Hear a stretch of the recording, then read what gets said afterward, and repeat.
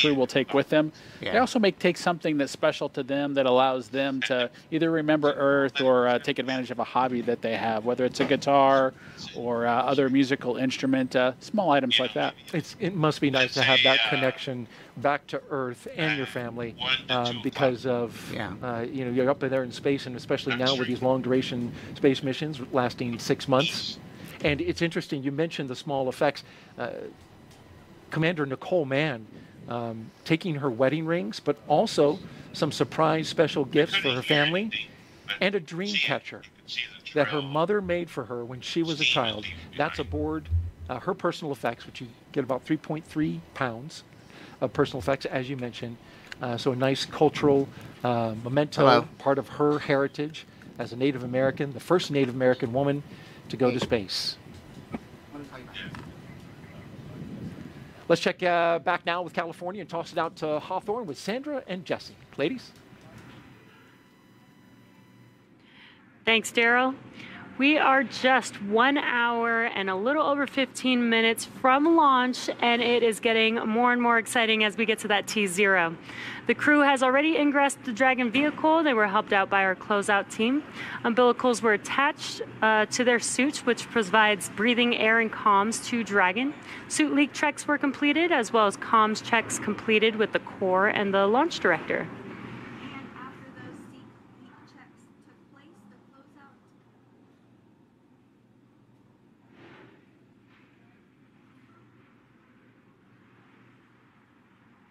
And after those suit leak checks, the closeout team was able to close and seal the hatch. We just got confirmation that we did have a good leak check. During the first round of closing the hatch, they did find a piece of FOD. It was a piece of hair. We were able to open it back up, remove the FOD, and close the hatch, and then completed that seal check. And now the closeout team is just wrapping up. And once they wrap up in that white room, they will depart the white room. And those final weather checks will be coming up soon, which will be necessary before a final go, no go.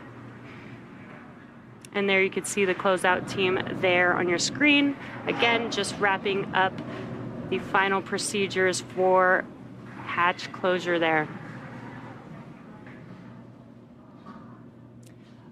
So let's check back in with Houston for a status on the team supporting the space station on their readiness for launch. Shaniqua, how's it going? Thanks, Jesse. The team here in Mission Control Houston has polled that they are go for the launch. The International Space Station and its onboard crew are ready for Crew 5 astronauts to lift off. When Flight Director Greg Whitney polled his team, he was asking the flight controllers who work on all the different systems on board the space station if their focus areas were online and working properly. This includes life support systems, proper communication links, computers that allow us to command the station on board and their subsystems, and our ability to maneuver the space station are fully functional. The crew in orbit is awake and just finished their midday meals. They will start crew arrival preparations shortly, making sure they are ready to receive the new crew tomorrow. Mission Control Houston will continue monitoring the mission as we check off milestones for today's flight. In the meantime, I'll send it back over to Hawthorne. The International Space Station Flight Control Room is ready for launch. Sandra? Thanks, Shaniqua. That's great news. And while Crew 5 is launching today, just a few months ago, we were launching another crew to the International Space Station. That is, of course, Crew 4, who launched in April. The Crew 4 astronauts currently on board the International Space Station have spent nearly 6 months conducting scientific research in areas such as materials science, health technologies, and plant science to prepare for human exploration beyond low Earth orbit and to benefit life on Earth. Such research also lays the groundwork for future exploration of the Moon and Mars, starting with the agency's Artemis missions. Dr. Chow Lingren was born in Taipei, Taiwan, but spent most of his childhood overseas in England. He was an instructor and jump master with the U.S. Air Force Academy and also has a doctorate in medicine and served as a NASA flight surgeon. After he was chosen as an astronaut, Lingren flew on Soyuz and spent 141 days in space during Expedition 44 and 45. He has a wife and 3 children and is the commander of Dragon Freedom. And up next is fellow airman Bob Hines. He was born in Fayetteville, North Carolina, and has a wife and 3 daughters. He has a Master of Science in Aerospace Engineering and served 21 years in the U.S. Air Force as a test pilot and as a fighter pilot in the F-15E. He came to NASA as a research pilot where he flew science missions in the WB-57. He's the pilot for NASA's SpaceX Crew 4 mission, which has been his first space flight. Now, there's a couple mission specialists on board Crew 4, one of which is Jessica Watkins, who considers Lafayette, Colorado her hometown. A talented rugby player in college, her team won the national championship in 2008. Watkins was a postdoctoral fellow in the Division of Geological and Planetary Sciences at the California Institute of Technology. She completed several internships with NASA, including one testing systems designs for the Mars Perseverance mission at JPL. She became an astronaut in 2017, and just like Bob, Crew 4 was her first flight to space. And the second mission specialist is Samantha Cristoforetti. She was born in Milan, Italy, but now lives in Cologne, Germany with her partner and 2 children. In 2006, she earned her fighter pilot wings and flew the AMX attack fighter at a base in Italy. In 2013, Cristoforetti launched into space aboard a Soyuz for a long-duration spaceflight to the International Space Station. And several years later, she was awarded the Knight Grand Cross of the Order of Merit from the President of Italy. Crew 4 was her second spaceflight. This 4-person crew is currently preparing for Crew 5's arrival and also their return back to Earth just days from now. And while Crew 4 was on board, they received a visit from another Dragon. SpaceX's 25th resupply mission to the International Space Station launched on July 14th, carrying over 5,800 pounds of science, research, hardware, and other crew supplies to the orbiting laboratory. Dragon stayed on station for a little over a month before being packed with critical research and hardware to be analyzed after a safe splashdown off the coast of Florida on August 20th. Now let's head over to Daryl at Kennedy Space Center. Daryl, how are you guys doing over there? Well, thank you, Jesse and Sandra. Well, we're having a beautiful day here at the Kennedy Space Center. You can see behind us, we're at the Launch Complex 39, where media are gathering, getting ready to count down the final hour as we get ready to watch Crew 5 launch into space. It is a big day, and especially here at the Kennedy Space Center, where we have just been cranking out the launches, Bob. 3 launches in 3 days from 3 different pads. We had the Atlas V going off from 40 yesterday.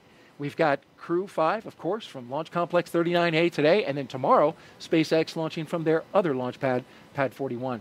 It's hopping. Outstanding to see all that action down here at the Kennedy Space Center. And again, it's a beautiful day. I'm looking forward to seeing the Crew 5 folks get into orbit. Indeed, and liftoff time is still holding for noon Eastern time, 56 seconds after noon, if you want to be right on the second. We're also tracking no issues at the moment with Falcon 9 or Dragon. We did have an additional suit leak check that we performed, as well as a spacecraft leak check. Those are good to go. Dragon now good to go. The range is green. And of course, the weather is doing fabulous here at the Kennedy Space Center. Downrange, they're watching some winds in the abort corridor, but they're looking good right now. And so the crew of Crew 5, talking about Commander Nicole Mann, pilot Josh Cassada, and mission specialists Koichi Wakata and Anna Kikina, well, they donned their spacesuits in the historic crew quarters suit-up room this morning. They woke up around 4:30 a.m., donned those suits around 7 a.m. They walked out of the crew quarters building as every NASA astronaut has done since Apollo 7. And then they were transported to the pad where they climbed inside the SpaceX Dragon Endurance for its second flight. Now we are seeing them live while they await liftoff. Bob, you lived this with your fellow astronaut, Doug Hurley. What is the crew doing right now at this moment? You know, Daryl, it's a good question at this point. I think you can see on the camera that what the crew is really focused on right now is relaxing. You know, they've had a hectic morning, if you will, one that's very well scripted, one that's very well controlled, but one that causes them to need to be on schedule through all the individual milestones leading up to launch. That part's behind them now, and they're taking a chance to relax and catch their breath before the tanking operations begin here in just a few minutes. Indeed, tanking coming up, as well as the launch escape system checkout and the arming that will follow. The rocket is on the pad, ready to go. And over the next hour, we will conduct a series of polls to get ready for launch. The crew will also, as I mentioned, they'll be arming that launch escape system, and then the fueling of Falcon 9 will begin. Let's talk a little bit about the details of today's flight. Launch, of course, as we mentioned, set for just a few seconds after noon, a little more than an hour from now. And then Crew 5 astronauts will race towards space, reaching orbit in about 12 minutes. That's followed by a roughly 29-hour flight to dock with the International Space Station, one of the longer transit times to the ISS. And then that docking will happen at 4:57 p.m. Eastern Time tomorrow. And of course, we'll have coverage of that. A quick history of NASA's Commercial Crew Program. It all began with the first successful and historic test flight of Crew Dragon. The closeout team has departed the crew arm, and with that, ground is going to cycle the orbit tank isolation valves to equalize low flow pressure. Dragon test. All right, they're cycling the valve there, and as well, closeout team is now departing that location that you see, 39A. They'll be making their way off the pad, and that'll lead us into getting ready to fuel the rocket. Of course, I was talking about the historic test flight for my partner here and co-host, Bob Benkin. His crewmate, Doug Hurley. Together they flew the mission that was called Demo 2. And after Bob and Doug returned, of course, NASA was certified with SpaceX to fly astronauts regularly to and from the International Space Station. And of course, that led to the regular rotational missions that we see today, the 5th rotational mission to the International Space Station.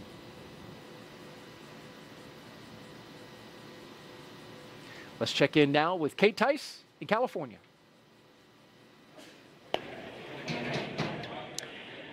Thanks, Daryl. Quick status update for those that have recently tuned in. We've had a smooth countdown so far today. You can see there on your screen, our 4 Crew 5 astronauts have ingressed. They are in their seats. Their 5-point safety harness is buckled in, and they are looking relaxed and ready to go. They ingressed about an hour and 45 minutes ago, and the teams have completed the required comm checks, the suit leak checks, the side hatch closure, and its associated leak check. We did have to redo that leak check as a piece of FOD was found in the seal. So we opened the hatch back up, cleared out the seal, cleaned it, and then closed the hatch again and reperformed that leak check, and we got good leak check there. And we heard just moments ago that the closeout team is beginning to depart the pad. And at that point in time, it'll just be the Crew 5 astronauts left on the pad once the closeout team departs the BDA. At this point in time, I'm happy to report that the SpaceX team is working no issues, and the pace is certainly beginning to pick up. As for Falcon 9, our 2-stage reusable rocket, final propulsion checkouts of the first and second stages and the engine began a few minutes ago in preparation for propellant loading. This involves testing and cycling valves and engine pneumatics pressurization. At T minus 45 minutes, the team will report their readiness for prop load with a final electronic go, no-go poll. Again, that prop load will begin at T-minus 35 minutes. As for Dragon, before we can start loading propellant on Falcon 9, we still have a few Dragon-related tasks to perform. First, we need to retract the crew access arm away from the Dragon capsule. We can see it there, currently connecting the crew tower to the capsule.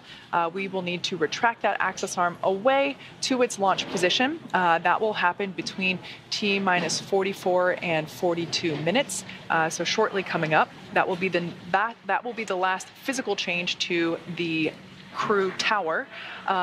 With the access arm out of the way, the launch escape system will then be armed. Once those two events are complete, Dragon will be ready for Falcon propellant loading. We did hear earlier in one of the pre-launch briefs that once the launch escape system is armed, we will not have the ability to recycle.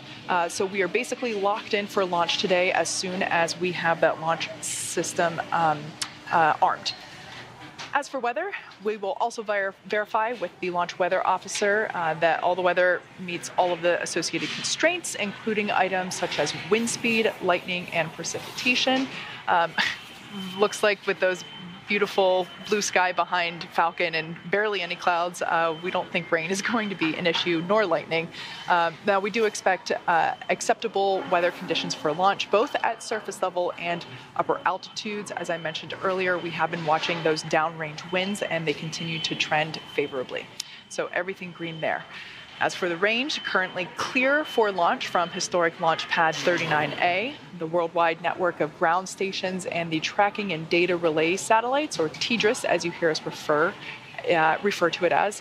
Those are ready to support Dragon as it heads into orbit. Today we have an instantaneous launch window at 12 p.m. Eastern, noon on the dot. Once we begin loading propellant, there is no opportunity to change that T0. The timing for Dragon to rendezvous with the International Space Station is incredibly precise, down to the very second. So we only get one chance at it today. But at good news, at T-minus 1 hour on the dot and counting, we are go for launch.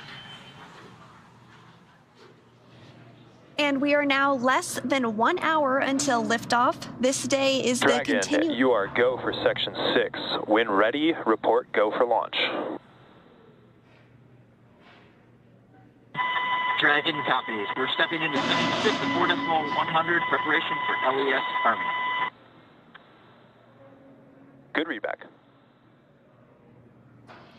So again, we are now less than 1 hour until liftoff, and this day is the continuation of regular crew flights to the space station from U.S. soil.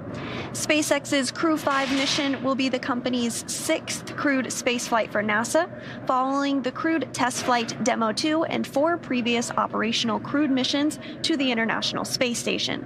It will also be SpaceX's 8th crewed spaceflight overall, including the private orbital mission Inspiration 4.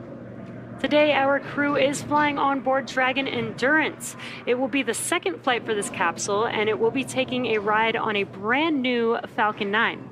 Now, it's been a great countdown so far. Weather, as Kate has been updating us with, is still good for T0, so the excitement just continues to pick up here as we get closer to that T0. SpaceX Dragon in Section 6, Crew 5 is go for launch.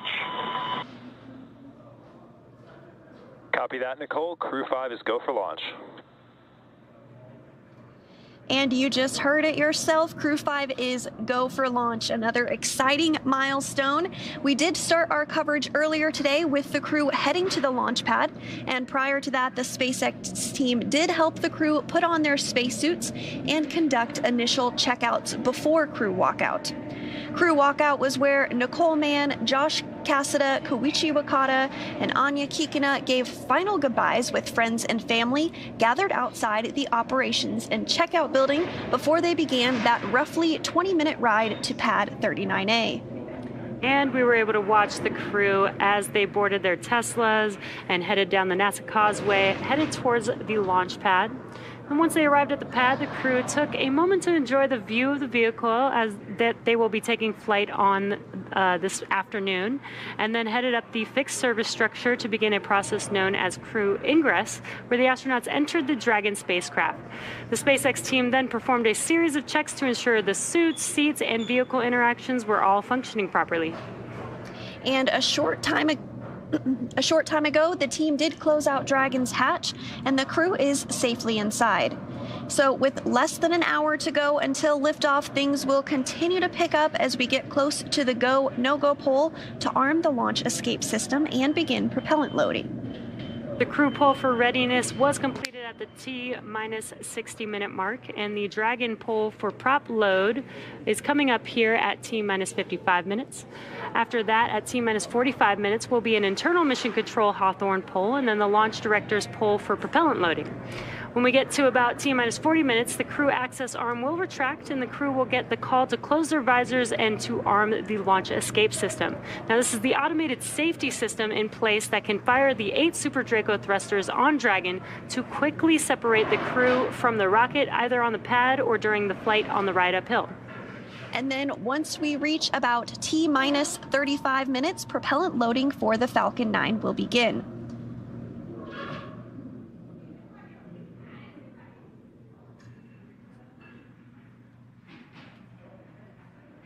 So we did hear that the crew is go for launch. Great news. So with that, let's send it back to the team in Florida. Megan? Great news, guys. So yeah, now I'm joined with Brian Oñate, but I'm going to have him say his title because I think I'm going to mess it up. So you say what you are. Sure. Good morning. Yeah, I'm the Chief of the Utilization and Life Sciences Office here at Kennedy Space Center. Yeah, it was a little long. I was like, I'm going to have him say it. Yep, long title. So I wanted to talk to you about how NASA has been studying plant growth and microgravity for many years now. So tell us about the 2 experiments that Crew 5 is going to be working on while they're on station. Sure. We have 2 experiments going up. One is more of a plant research experiment. We call it Plant Habitat 03. It will be going into the Advanced Plant Habitat.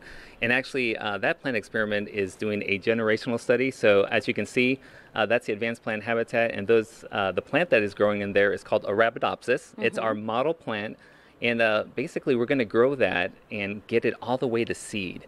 And the study is basically getting those seeds, bringing them back, and then reflying those seeds to see what happens. So what's interesting is... And the second picture, right, that we have, that's how you capture the seeds. Yeah, that's how we capture the seeds. What's interesting about those seeds, they're actually the size of pepper. So imagine the pepper that you put on your food, very tiny, very small. So we had to actually develop these capture bags to grab those seeds.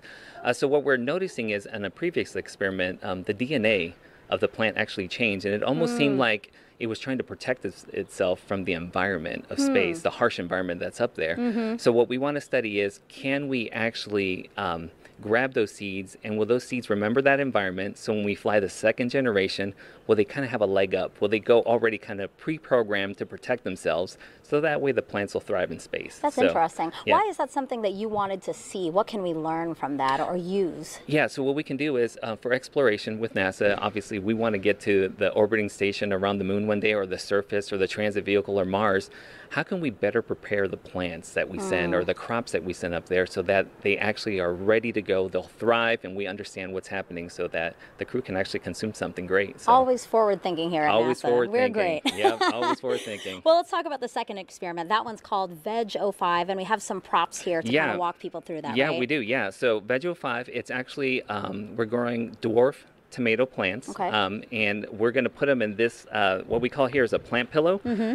What's interesting, it's actually made out of Kevlar, so exactly what police use in their police vests, so I guess they might be bulletproof, plant pillows. But yeah, so these plant pillows, it's just basically, how do we hold the soil, how do we put the fertilizer and the seed in there in order for us to grow the plants? Because they would just fly around on the space station. They would just fly around on the space station. So we have a little, what we call a quick disconnect here. This is where we apply the water. So once we apply the water in there, we have to keep watering it like here on Earth, and just let the plants grow and let them thrive in space. So, and you mentioned the fertilizer. Yep, the fertilizer and the arsenite. So what you see there on the right there is the arsenite, which is actually clay chips, right? It's the soil that basically allows the water to be absorbed and allows the plants' roots to kind of grow in there and grab water and nutrients. The second there that you see there is the fertilizer, and it's a slow release fertilizer. So when we add water into it, it kind of dissolves little by little, and it provides the food that the plants need. seeds so that they can grow. Okay, Yeah. so why is this important for us on space, but also here on Earth to learn about this particular experiment? Sure. Both of these experiments are important. One is obviously for exploration, we want to make sure that the seeds that we send, the plants that we grow, will thrive, right? So how can we make them excel in space, right? And the second piece with Veggie 5, which we find interesting, is how can we actually give food for the crew to eat on orbit, right? Sure. So healthy, nutritious food. This is actually going to be our second flowering plant that we grow in space, which is awesome. So they'll grow up there, they'll have to pollinate, and the crew members might have to be our space bees. Oh. We don't have bees up there to help us pollinate, so Sure. they might have to, help with pollination. They'll grow, and then hopefully they'll get some nutritious fresh food up Great. there. And the Yeah. benefit, what I find interesting here for Earth is there's a lot of things that we learn with ISS. ISS is basically a laboratory or another test tool. So we really want to see what data can we gather from growing up there. So when we bring it down to Earth, if we're in a stressful environment or another environment that is challenging, Sure. what did we learn up there so we can actually grow better crops here on Earth? I love So, hearing about the science, Brian. Thank you so Yeah. much for sharing that with No us. problem. Sounds All great. right. Thank We'll you. send it back to you guys. Thank you, Megan and Brian. And throughout the show, we've been taking your hashtag Ask NASA questions from social media. We have time for a few more that have been coming in, and we appreciate those questions coming in. If you want to submit one, it's hashtag Ask NASA on our streaming channels, NASA Facebook, Twitter, YouTube, and Twitch. The question is from Aditi on YouTube. He asked Bob Binkin, how was the launch experience different on Space Shuttle and Crew Dragon? Was one better than the other? No, it's a great question, Daryl. We often get asked which vehicle is better, which one we love the most. And from my perspective, I loved them both. I had a great opportunity to fly and build space station with the space shuttle, but then rotate as a crew member with the Dragon on a modern spacecraft. That was a really neat aspect to see something that was kind of built in the 21st century versus something that was built, in almost the middle of the 20th century. If you look back at the technology that was on board the shuttle, just super excited to have an opportunity to fly on such a cool modern new ship. And now, next question at Mike Mangano. I hope I'm pronouncing that correctly. Asked, and this is a fitting question for you, Bob. Did the NASA astronauts who fly the Dragon capsule help in the design of the capsule? Why, yes, they did, and that was you.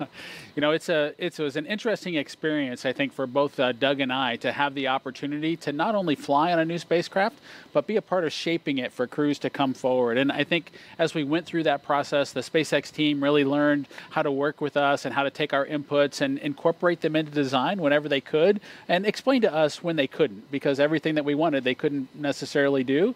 But we were able to compromise and come up with good solutions so that years later, maybe in Crew 5's case, they wouldn't be cursing Bob and Doug's name as to what they had agreed to or said was acceptable when the time came. We wanted to have opportunities for them to have choices. We included the opportunity to write on paper, but also to have a tablet, so that crews, as they went forward with their missions, would be able to find the place that, helped them be as successful as they could be. And so I'm hopeful that there just aren't too many curses associated with Bob and Doug, and it's mostly, hey, those guys, they were thinking when they did this. So.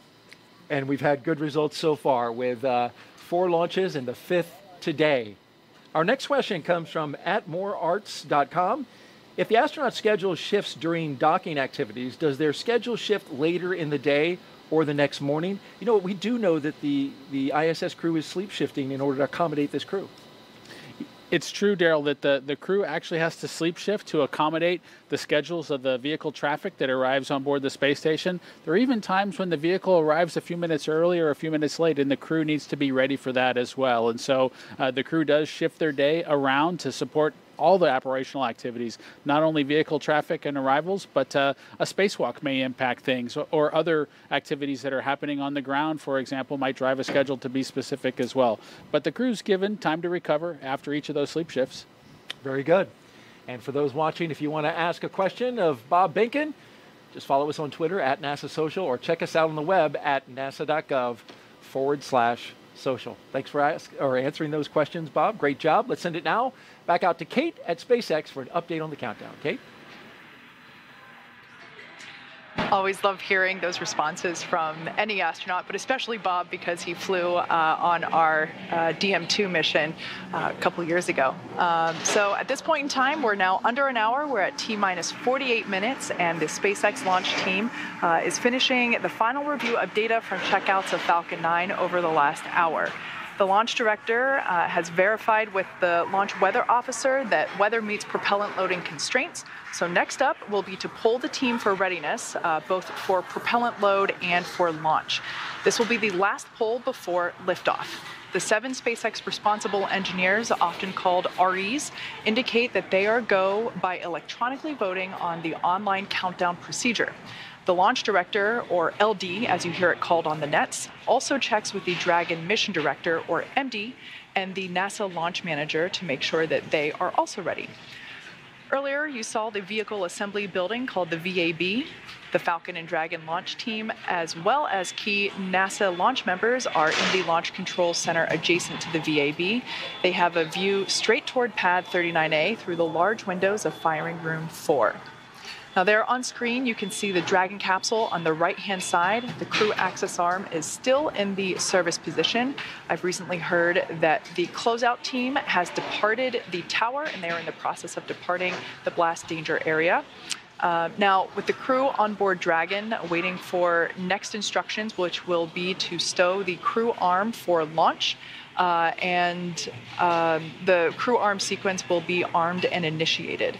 We should get a good view of the access arm as it Attention swings. operators on countdown. Polling is complete. The team has pulled go for crew access arm retract, LES arm, propellant load, and launch. For all operators in MCCX and Firing Room 4, both control rooms will go into lockdown at T-minus 45 minutes and will remain in that state until launch escape system is disarmed. All operators are to remain at their console and maintain a sterile cockpit until MD confirms successful disarming of the launch escape system, following orbit insertion or propellant offload in the event of a scrub. For non-urgent no-go conditions, brief the CE or LD, and they will approve aborting the countdown. For urgent issues affecting the safety of the operation, operators shall call hold to the countdown net. Launch control will abort the launch auto sequence and immediately proceed into launch abort. At T-minus 10 seconds, launch control will be hands-off, relying on automated abort criteria for the remainder of the count. Operators advise the launch director whether structural breakup or fires imminent or occurring per Dragon manual escape flight rules. Launch control at this time may proceed with arming the crew arm for movement. Launch control copies, proceeding to arm crew arm for movement. All right, quick recap there. All really good news. It sounds like the final poll has been conducted and all of the responsible engineers polled go, as well as the range they polled ready for launch, and the NASA team, the NASA launch team is also ready for launch. So everything continuing to look good. We just heard there that the crew arm, the crew access arm will be armed for retraction, meaning it will move away from the Dragon capsule. Crew access arm retraction started. All right, and there we should get a view of that crew access arm now moving away from Dragon capsule. Again, this will swing out into its launch position. This is the final change to the crew access arm, to the crew tower. Of course, the transporter erector will move away from the rocket as it lifts off and just shortly before liftoff. So that, in fact, will be the last major physical change that we see to the pad. But this crew access arm retraction is the final, will be the final state for the access arm for launch. This retraction should take about a minute to complete. Now, as I mentioned before, the range continues to be go for launch, monitoring the clearance area around the launch pad, as well as air and sea space around the flight corridor. And of course, here at Kennedy Space Center, as you see on your screen, the conditions are gorgeous. Everything continues to be acceptable for launch. Many things go into consideration, such as ground winds, any rain that might be in the area, as well as potential for lightning, any thick clouds, and of course, as I mentioned before, downrange landing zones. We have mentioned before that we've been tracking those, but everything continues to look green for launch. At this point in time, everything is looking on time for our liftoff at noon Eastern. We can see that crew access arm continue to retract. Pretty cool shot there from inside the arm on the right-hand side of your screen as we see Dragon slowly move out of the frame. So with all that being said, the teams are ready. We will begin the propellant load at T-minus 35 minutes. And we are getting excited here at SpaceX headquarters. The energy is definitely starting to pick up outside of mission control. But with that, let's hand it off to Daryl to check in back over there at Kennedy Space Center. All right, thank you, Kate. And back here on the lawn and the host desk, looking out at what one of my coworkers called a picnic vibe, with the media and NASA social folks all joined here to watch Crew 5 launch in just Crew about access 42 arm minutes. retraction complete. And there you heard confirmation that that crew access arm has fully retracted from the rocket. A gorgeous shot there from our flight operations team here at the Kennedy Space Center, a helicopter encircling the pad right now to give you that view. Great job, fellas.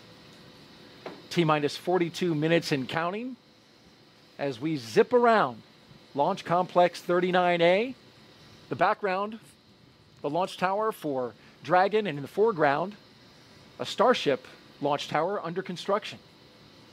Up next, we're looking at the launch escape system getting ready to arm, and of course that comes right before we start loading propellant. We're expecting to hear those call outs in just a bit. On a beautiful bluebird day at the Kennedy Space Center. Our crew, Crew 5, is in their seats at the very top of that rocket, inside the capsule Endurance, making its second flight. There they are, from left to right. Cosmonaut Anna Kikina, Josh Cassada, Nicole Mann, and Koichi Wakata. And Daryl, they're getting into position to begin their procedure that'll have them arming that launch escape system that you mentioned. They'll be able to hear some clicking of valves and follow along on their display screen as once they've kicked off that procedure, as the vehicle kind of catches up and completes that arming sequence. And as you know, once the fueling operations begin, the crew has to be ready to potentially launch somewhere if there was some sort of a problem. And so that launch escape system needs to be in place and armed in preparation for that fueling operation to begin.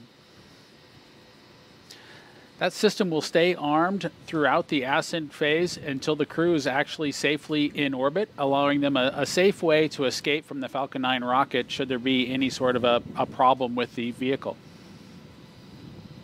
And we're expecting to see the astronauts close their visors and arm the launch escape system that you just talked about, Bob, here in a little over a minute. We'll get the call out from the launch team. You'll also see them ensure that their feet are in the appropriate locked-in position, their straps are tight, because again, should that system be required, they might be going for a pretty significant dynamic ride. But of course, we don't expect that to happen today, but they'll have that system in place just in case as the appropriate safety measure. Yeah, Bob, that launch escape system, powered by Super Draco engines, capable of moving Dragon a half a mile in just 7.5 seconds, which is equivalent to a peak velocity of 436 miles per hour. I know you know this system well. You were very much briefed and very aware of its capabilities. You want to be able to not only get off the launch pad, but also get off the rocket while in flight. So it's got to move fast. Absolutely, Daryl. And for shuttle systems, the crew would really have to do a lot of manual activities to steer the vehicle through the appropriate escape or abort scenarios as we talked about them in those days. But this system is highly automated and the crew primarily follows along with its operations. Dragon, you are go for Section 7 of 4.100 to close visors and arm the launch escape system.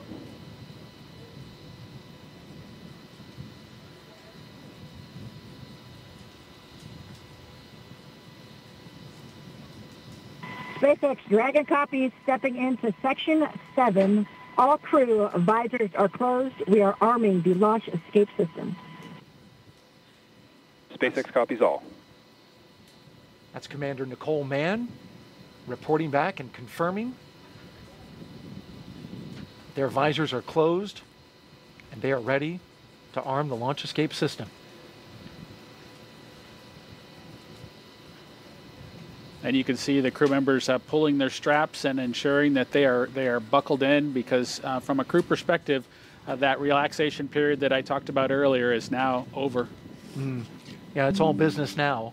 Want to make sure that you're in your seat, firm and tight, for the operation of fueling.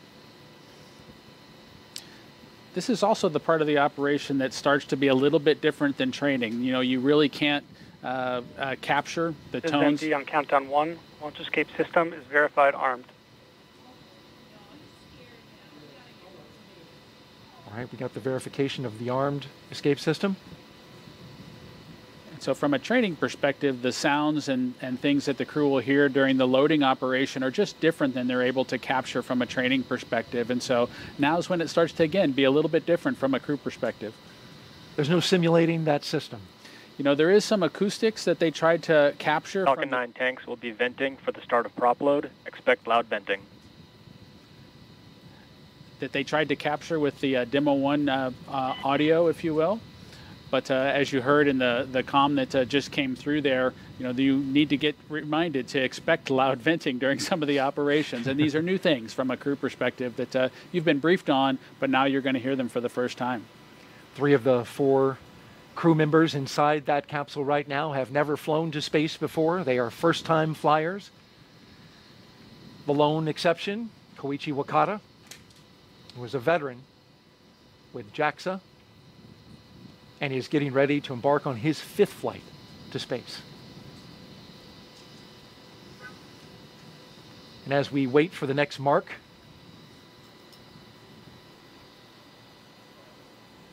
you know, the crew's experience, whether it's a space shuttle or a Soyuz or the Dragon vehicle or Starliner or Artemis, as we move towards that, these experiences are all slightly different. And so I'm excited to hear, you know, Koichi's discussion as he tries to balance and describe all 3 of them side by side when he gets back from this mission.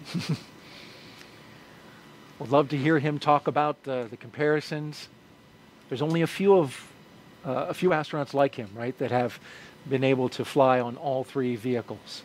Yes, and as we go forward here with the Artemis missions coming forward, I'm excited to have folks compare and contrast their Orion experience, their SLS experience with Falcon 9 or our other rockets.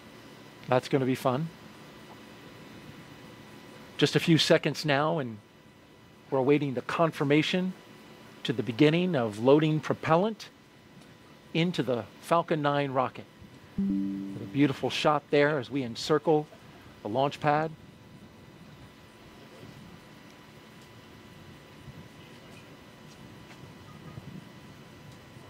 Just a few more seconds until that call out.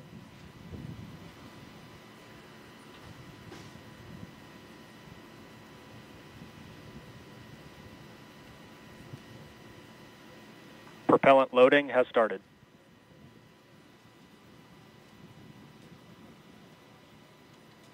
And so it begins. The loading of propellant aboard the Falcon 9 rocket, liquid oxygen and RP-1. Got your propellant and your oxidizer, which blended together make quite the combustion. Millions of pounds of thrust to get Crew 5 into space. You know, there are a lot of details to that operation, Daryl, with each of the stages, and as you mentioned, the oxidizer and the fuel both needing to be loaded, and so the crew will follow along with that carefully as the loading operation commences. If there was any reason for them to need to stop that operation, the crew would expect that propellant loading to kind of be backed out and reversed, and so they'll want to understand the state of that fueling operation going forward, just in case they had to back out of it. And we've got a social question now from @Grant B117, who asks, how long does it take to complete the fueling operations? You know, it's a great question, Daryl, and they started it at 35 minutes because that's really prior to liftoff, because that's how long it takes for the loading operations to kind of get executed. The crew goes through the process, the ground team, of loading that propellant, ensuring that they get the proper commodities on board. The actual sequencing of things might be affected a little bit by the temperature on a given day, but they have that process well monitored, and they begin at 35 minutes because that's how long it takes to get the rocket all fueled up. Thank you for answering those questions, and to you out there for asking the questions. Keep them coming. #AskNASA on our various social platforms. And again, now that fueling for Falcon 9 has started, that means the 8 Super Draco engines inside Crew Dragon are ready, if needed, to launch the capsule away from Falcon 9 in an instant, should there be any kind of emergency associated with the rocket or the pad. The NASA and SpaceX teams have trained extensively for exactly that type of contingency. And so now let's go over to Kate Tice at SpaceX headquarters in Hawthorne for another operations update. Kate. Thanks, Daryl. You can probably tell by the background noise that things are starting to get more exciting now that we're just practically 30 minutes away from launch of Crew 5, certainly counting down the final minutes. Everything's still looking good for Falcon 9 and Dragon. With that launch escape system now armed, we are heading for an on-time launch just 32 minutes from now. As you saw, Falcon 9 propellant load began right on time at T-minus 35 minutes. The first and second stages of Falcon 9 are each loaded with 2 liquid propellants. One is fuel, which is loaded into a tank at the bottom of each stage, and the other is an oxidizer, and that's loaded into a tank at the top of each stage. The fuel that we use to power the Merlin engines is a refined kerosene referred to as RP1 or Rocket Propellant 1. The oxidizer loaded on each stage is a densified liquid oxygen, or LOX. Densified means that it's kept much colder than typical for launch vehicles, and it takes up less volume. And as such, this allows for more oxidizer to be loaded into the first and second stages. Now, to ignite the fuel and oxidizer in the Merlin rocket engine, we use an ignition fluid called TTEB. When TTEB comes into contact with oxygen, it burns, giving off a green-colored flame. Once we have that flame going, we add in the kerosene fuel to the Merlin chamber, and the engine ramps up to full power. You might actually be able to see that green flash just as the second stage engine ignites following stage separation, which is expected to happen about 2 minutes and 48 seconds into flight. Right now, we're topping off helium into pressure vessels on both stages. This is used to pressurize tanks in flight as propellant is pulled out of those tanks by the Merlin turbo pumps. Now, on board the spacecraft, the astronauts are monitoring systems from their crew monitors. Stage 1 cryo-helium loading has started. All right, there we just heard that the cryo-helium load has begun. Again, that is going into those pressure vessels that I mentioned earlier. Now, the crew training simulator has included playback of the sounds that were recorded in a previous Dragon capsule during recent flights. So all of the pops and the hisses that the vehicle puts out, all the crew has heard those before, though not live. So they are prepared for all the noises, the extra noises that they're now hearing. As for the range, continues to report no problems. They are go to support launch. Weather also clearly looking great. I think we're actually seeing even fewer clouds than we were about 20 minutes ago. We had a less than 10% chance or probability of violation of our weather constraints, also known as a POV. So that's really good. That is for the launch site conditions. We are also tracking downrange weather conditions as well as launch sites around the world in the unlikely event that Dragon needs to escape. Now, as a reminder, today we have an instantaneous launch time because we're heading to the International Space Station. So at this point in time, if we hear a hold for any reason, we will have to stand down and target our backup launch opportunity, which is tomorrow, just under 24 hours from today's planned launch. At this point in time, at just under T-minus 30 minutes till launch, let's turn it back over to Jesse and Sandra for an overview of what's to come until liftoff. Great. Thanks, Kate. Always great to hear that we've got good weather and it looks beautiful over there at KSC. For Crew 5, the astronauts' flight to station will take about 29 hours. And as we await T0 in just about 28 minutes from now, the ground operations team is doing a series of system checks to make sure both Dragon and Falcon 9 are ready for launch. You're looking at a live view of our teams at the Cape as they prepare for liftoff. And as we wait for the launch clock to hit 0, we want to give you an overview of what the ascent portion of the mission will look like. Now, once we hit T0 and a successful launch occurs, we will watch Falcon 9 and Dragon lift off from historic launch pad 39A and make their ascent. About 50 seconds into flight, Falcon's 9 engines will throttle down to help pass through the period of maximum dynamic pressure on the rocket, or what we typically refer to as max Q. At this point in time, the vehicle will be going supersonic. And once we're through the period of maximum dynamic pressure, we can throttle up our 9 Merlin engines again. From there, at about 2.5 minutes into flight, we have a series of 3 events that will happen in rapid succession. The first is MECO, or main engine cutoff, and this is where all 9 Merlin 1D engines shut off in preparation for stage separation, which is, of course, our second event.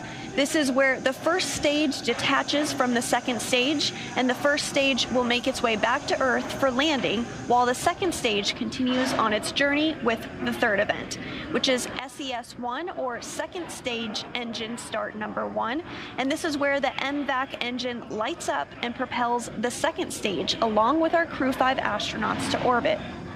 As Stage 2 heads towards its targeted drop-off orbit, Stage 1 will execute 2 burns in order to make its way back down to Earth. The first is the entry burn, and that's where 3 of the 9 M1D engines will reignite and shut down, and this helps to slow the stage down in preparation for entry back into the Earth's atmosphere. While the first stage is heading back to Earth, the second stage will cut off its 1 Merlin engine that was ignited right after stage separation. Once this happens, we will wait for confirmation of a good orbital insertion. About 90 seconds after Dragon gets into orbit, Falcon 9 will land back on Earth. The landing burn is just a single engine burn, powerful enough to bring the vehicle's speed down rapidly in order to touch down on the drone ship at about 9.5 minutes into the mission. While Falcon 9's first stage is landing, Dragon is preparing to separate from the second stage. About 3 minutes after the second stage gets into orbit, we should have a great view of Dragon with its 4-person crew drifting away from the second stage. Once Dragon is a short distance away, it will begin checking out its Draco maneuvering thrusters to make sure Dragon continues to increase separation distance from the second stage. And it is worth noting that these are not the Super Draco engines that would be used during an abort scenario. About 40 seconds after separation, Dragon's nose cone deploy sequence will begin. It will take roughly 4 minutes for the nose cone hooks to unlatch and open, exposing its guidance navigation controls that will help Dragon autonomously fly to the space station. And lastly, once the nose cone is deployed, the remaining Draco thrusters on the forward bulkhead will be checked. From there, over the next... Stage 2 cryo-helium loading has started. From there, over the next 29 hours, Dragon will be in its rendezvous and approach phases, undergoing a number of phasing burns as it makes its way back to station. All that will be coming up soon, but for now, let's check back in with Shaniqua in Mission Control Houston. Shaniqua? Thanks, Sandra. The flight controllers here in Mission Control Houston are laser focused on the onboard systems of the space station, making sure it is ready to receive Dragon vehicle tomorrow. They're also making sure communication links between the station, Dragon, and the ground are working properly. The consensus right now is that everything is proceeding nominally. Teams here in Mission Control Houston, the teams in Hawthorne, and the astronauts aboard the space station will monitor the autonomous docking of the Dragon spacecraft tomorrow evening. They'll perform a series of leak checks, then work to open the hatches both on the Dragon side and inside the space station's pressurized mating adapter. We expect hatch opening to take place around an hour and a half after docking. And once aboard, the astronauts will be greeted by Station Commander Samantha Cristoforetti, and then the whole station crew will join in for welcoming remarks to the new crew members. Now, due to critical science, this welcoming remarks will be about 90 minutes after the crew is on board. Once on board, the crew members will no longer be referred to as Crew 5, but rather as flight engineers of the International Space Station. Here in Mission Control, Flight Director Greg Whitney is on console overseeing the team for launch, and he will be back tomorrow for docking. We'll be on air continuously through Crew 5's arrival, but live coverage of docking is expected tomorrow around 4:57 p.m. Eastern Time. That's it from now. From Mission Control Houston, I'll toss it back to the team in Florida. Daryl, how's it looking?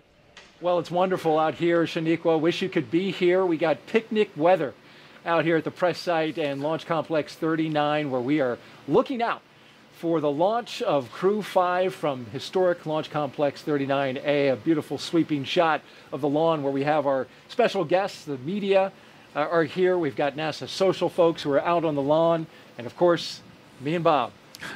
Bob's riding shotgun here as we take our coverage to the next level at the final 23 minutes of liftoff. Now, from the countdown rather. We are just seconds away from the 5th astronaut rotation mission to the International Space Station under NASA's Commercial Crew Program. Commander Nicole Mann, pilot Josh Cassada, and mission specialist Koichi Wakata and Anna Kikina are strapped into their seats inside the Dragon Endurance at the very top of this rocket here. We are listening in to the communications as they talk live to the Falcon 9 team. The rocket is fueling, the operation is doing well, and the launch escape system is armed. Of course, that means Dragon is prepared to launch itself away from the Falcon 9 rocket in case of an emergency on the pad or after liftoff.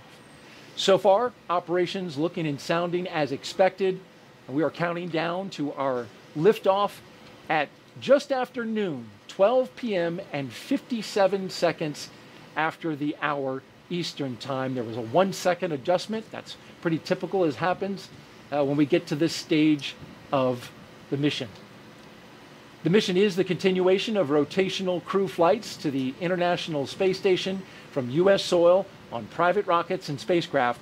Of course, this would not have been possible without the success of the NASA SpaceX Demo 2 test flight now 2 years ago, and of course the safe delivery and return of crews 1, 2, 3, and eventually here in about a week, Crew 4. Of course, we're happy to have the pilot from Demo 2, and that's Bob Binken. Appreciate you being here, been giving us some great thoughts and explanations about everything that's been happening. Well, thank you, Daryl. I'm super excited to be here for Crew 5 and get a chance to relive my experience during the Demo 2 mission. And it's been a great one so far. We've watched the crew get into the capsule. We've watched, they worked through a couple of issues early on, but those have been cleared. A suit leak check and a hatch leak check that had to be double checked. Now we're rolling along and moving towards liftoff. A couple things that are coming up as we count down. We're going to have stage 2 RP1 load complete. That's in 20 seconds. A few seconds later, we'll get strong back chill. That will begin in order to set the stage for the stage 2 liquid oxygen load.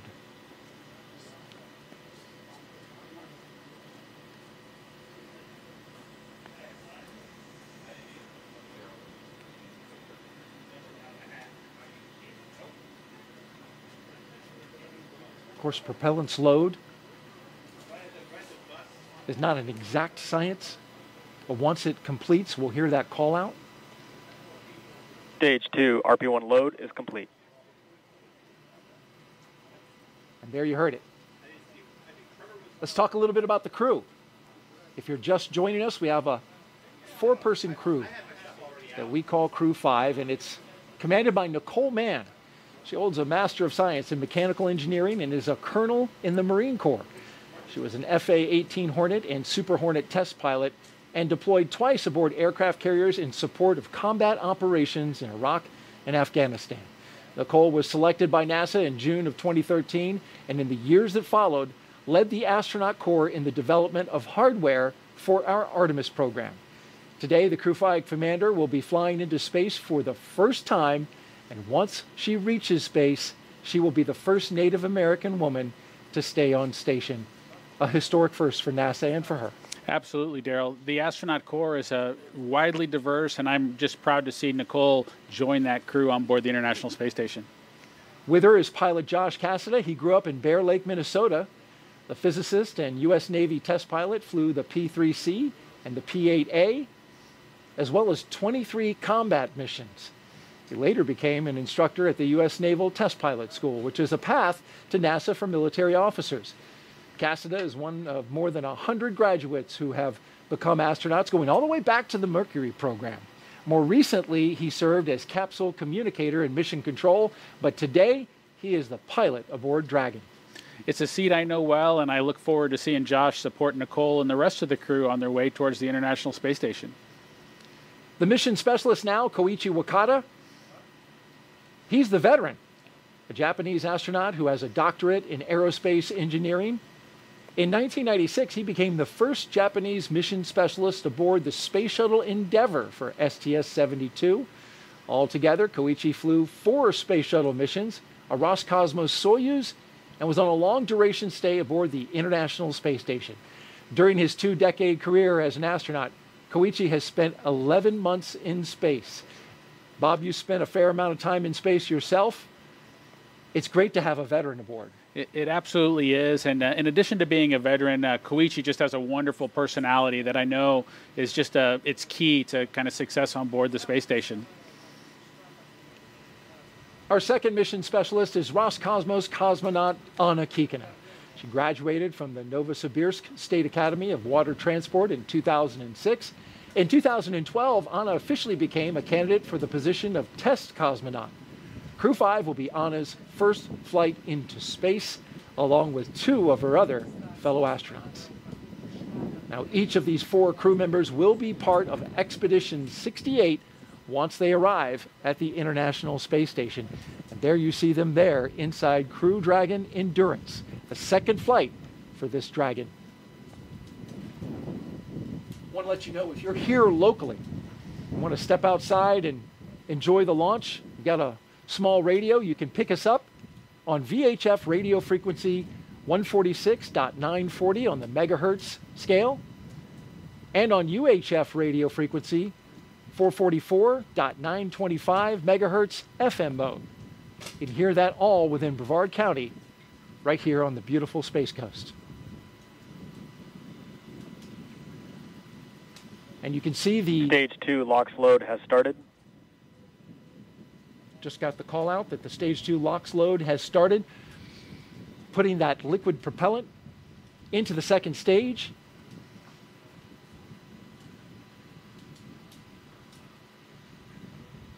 Let's check back in with Kate Tice and get an update from Hawthorne. Kate? Thanks, Daryl. We are T-minus 16 minutes away from launch, and everything continues to look great for Falcon 9 and Dragon. Falcon 9 began prop load at T-minus 35 minutes. The loading of RP-1 fuel on the second stage is complete. That finished at T-minus 20 minutes. Fuel loading continues on the first stage. It is almost complete. That should be wrapping up here momentarily. Densified liquid oxygen loading is underway on both the first and second stages. Those look to be about 80% on the first stage, and has only just recently begun on the second stage. So not much there yet. That will wrap up at T-minus 3 minutes and T-minus 2 minutes respectively. Now, as for checkouts of thrust vector controllers, what we call TVC wiggles, those are coming up. We basically check to make sure that the thrust vector controllers are able to actuate the engines themselves. That's what helps create gimbal for those engines, and gimbaling is actually how Falcon 9 steers itself. So those are coming up, along with throttle valve checkouts on the engines. The Dragon mission director and team are currently reporting no issues, so really good on that front. Communication checkouts are complete. The crew access arm is retracted, as we can see there, and the crew is strapped in and ready to go, as you can see there on the right-hand side of your screen.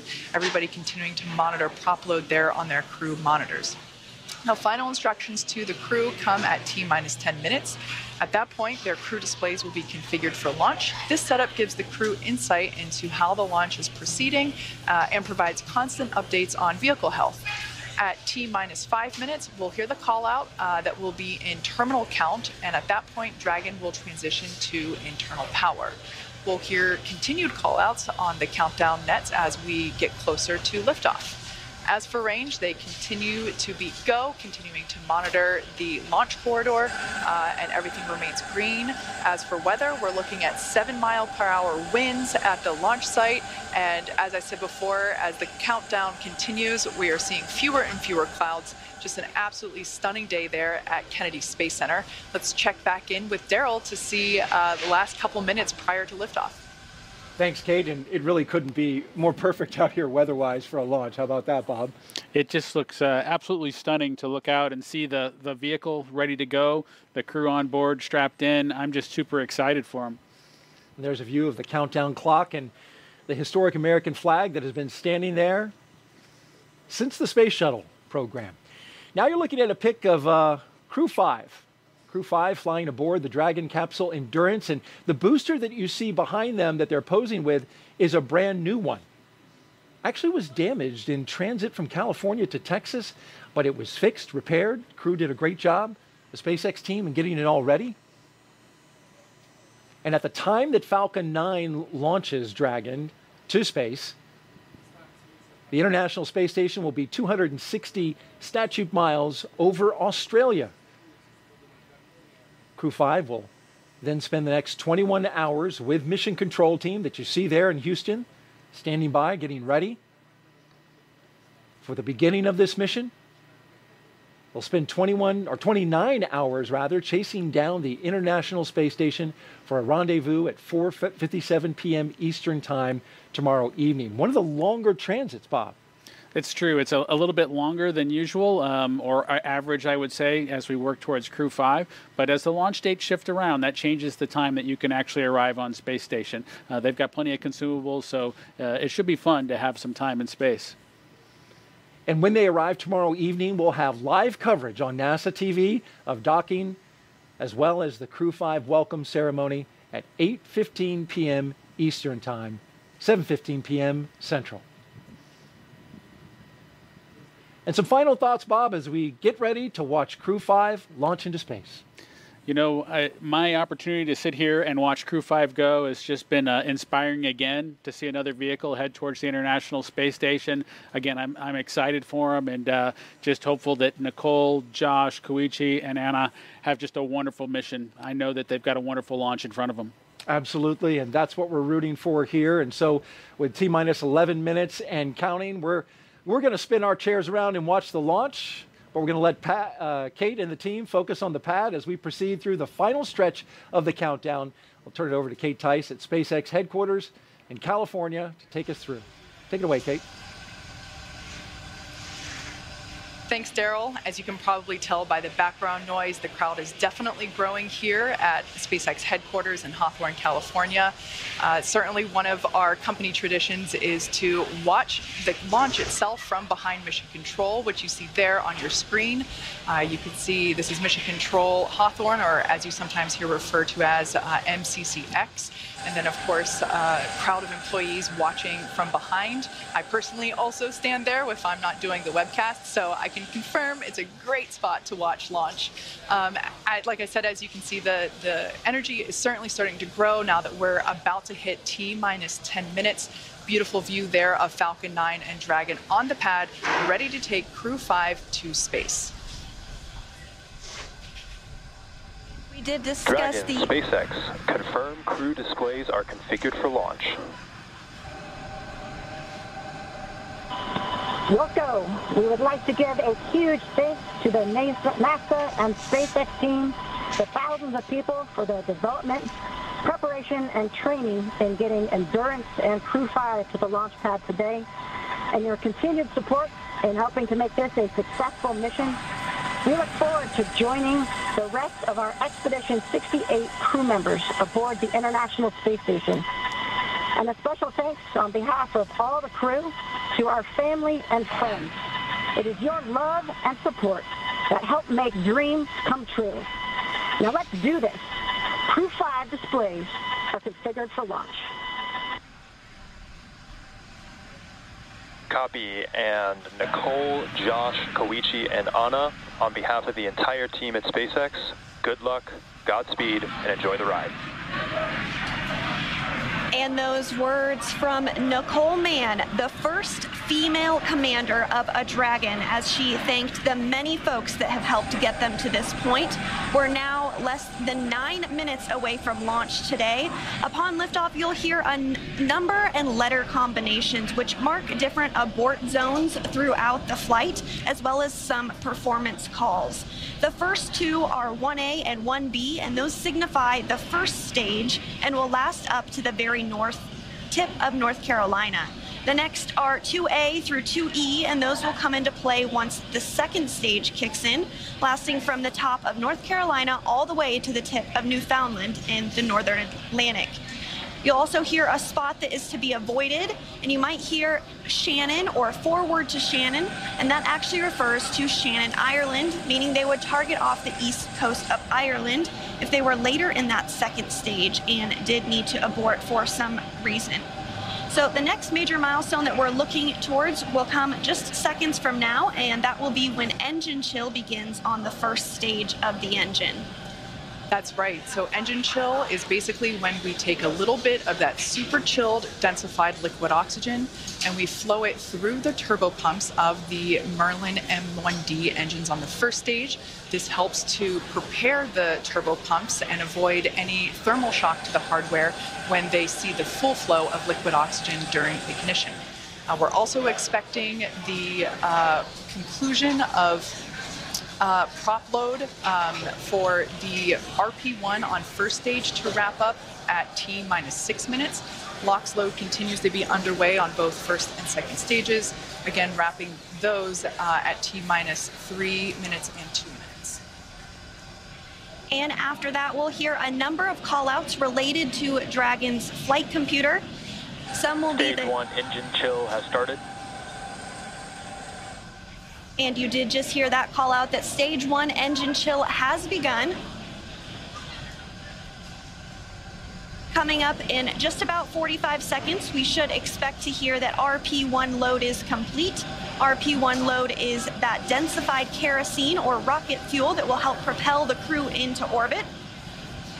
All of that RP1 is loaded into the first stage, and we are standing by to hear that it was loaded into the second stage as well.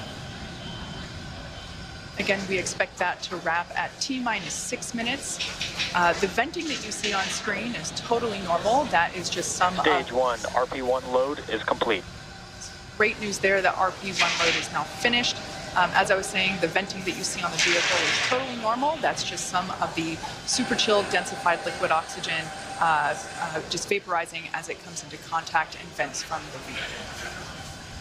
And coming up, we'll also hear the call for Dragon to configure for terminal count, and then it will be transferred over to internal power, and then we'll hear that propellant tanks on Falcon 9 are getting ready to pressurize, which helps add some additional rigidity and structural support as we get ready for strong back retract. That strong back will retract a couple of degrees at first, and then we will see it swing open completely just shortly or at the moment of liftoff. Falcon 9 tanks will be pressurizing for strong back retract. Right, and there's that indication that we are preparing for that strong back retraction. Coming up in just a few seconds, we should hear that Dragon is in terminal count. Dragon is in configure for terminal count. All right, there we heard that call. Dragon onboard computers have now taken control of the vehicle. As I mentioned before, first stage LOX or liquid oxygen loading is underway and will wrap up at T-3 minutes. And the second stage will wrap its LOX load at T-2 minutes.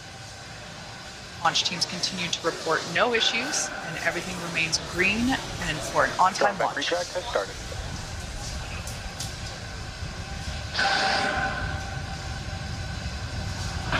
And here in just a couple seconds, you might be able to see the strong back arm as it does begin to retract.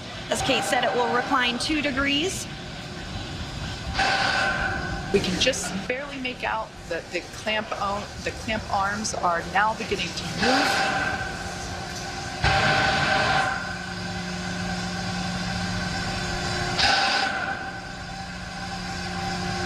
All right, now that those clamp arms are removed, as Sandra said, this will retract by 2 degrees, and then at liftoff, the strong back will retract another to 45 degrees, allowing Falcon 9 to clear.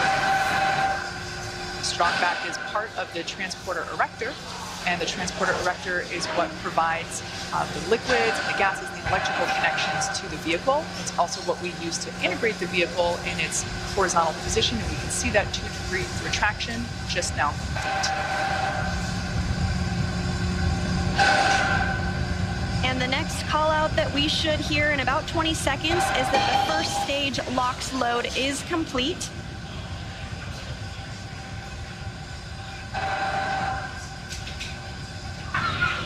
Stage 1 LOX load is complete. And there we go, all of the oxidizer loaded on stage 1. Soon we'll hear that stage 2 LOX load is complete, and that will be the last propellant call out we'll hear today. Now less than 3 minutes until launch. Dragon is in terminal count and is on internal power. All right, there we heard the good news that Dragon is now on internal power. Again, the white clouds that you see there at the base of the Dragon trunk, totally normal. That's just the vapor from the liquid oxygen. Again, second stage now wrapping up its LOX load. Excuse me, first stage wrapping up its LOX load just a few minutes ago, and now moving toward wrap up of second stage LOX load, which will complete at T-minus 2 minutes. Coming up on 2 minutes until liftoff, standing by for word that stage 2 LOX load has been completed.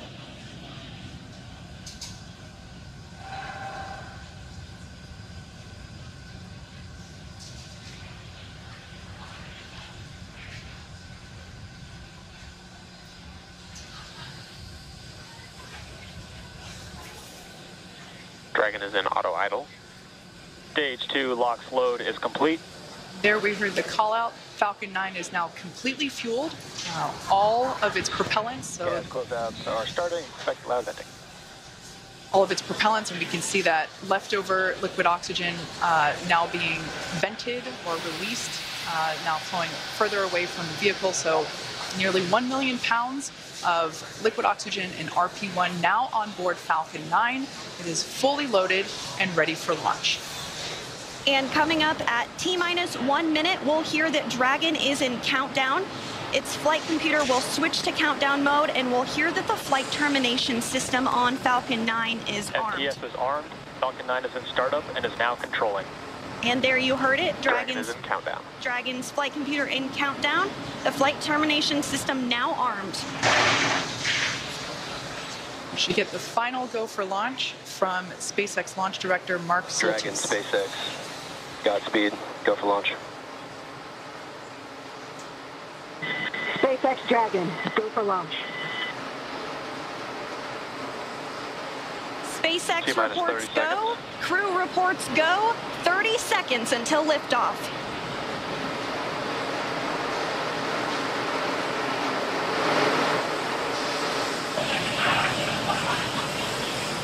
T-minus 15. 10, 9, 8, 7, 6, 5, 4, 3, 2, 1. Ignition. Engines full power. And liftoff.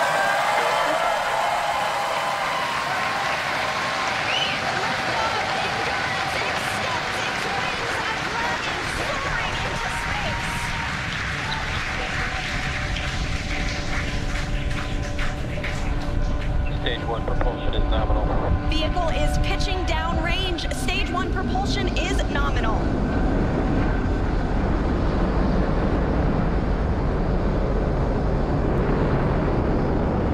We're now at T plus 35 seconds into the 5th rotational crew mission on board Dragon and Falcon 9. Coming up in just a few seconds, we'll hear the call out for stage 1 throttle down. Stage 1 throttle down. Falcon 9 engines throttling down to help pass through the period of maximum dynamic pressure. This period is known as max Q, and once the vehicle, there we just heard that the vehicle is now traveling faster than the speed of sound. Once through max Q, we'll throttle those Merlin engines back up. Max Q. Stage 1 throttle up. Stage 1 throttle. Stage 1 Bravo. Copy, 1 Bravo. That call out for 1 Bravo means we're in the second and final abort mode for the first stage, continuing to get good performance. The crew is already pulling over 2 Gs. And next up is going to be a couple of events in rapid succession. First will be engine chill on the second stage and back engine. And there you heard that call out. And then we'll have MECO, or main engine cutoff, where the 9 engines igniting will cut off in preparation for second stage separation. Then we'll see the single Merlin vacuum engine on the second stage ignite and continue to carry the Crew 5 astronauts to orbit. Just like we did on first stage, that MVAC chill is intended to help pre-chill the hardware prior to the full flow of that densified liquid oxygen. Stage 1 throttle down. At this point in time, those 9 Merlin engines are beginning to throttle down in preparation for MECO, or main engine cutoff.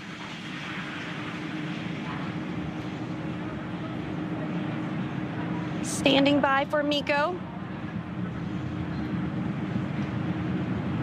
And MECO. Stage 2 Alpha. And stage separation confirmed. Copy, 2 Alpha.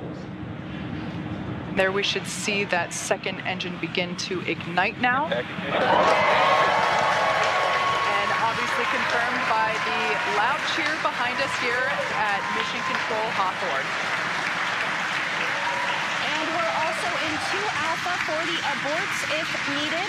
Again, second stage is lit and continuing to carry the Crew 5 astronauts into orbit.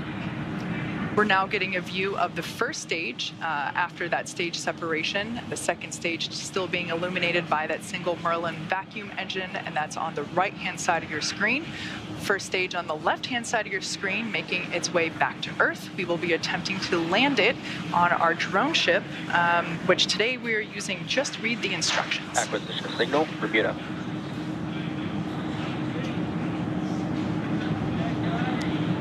And we did hear that acquisition of the ground station in Bermuda. The first stage is continuing to make its way back to Earth, and the second stage is going to continue. SpaceX, trajectory nominal. Another good call, trajectory nominal. Dragon copy. Confirmation there from Commander Nicole Mann. You can also sort of see the Space Coast there in the background of the first stage on the left-hand side of your screen. It also looks like you can actually see the thrust plume created by the first stage as it's now rotating just out of screen.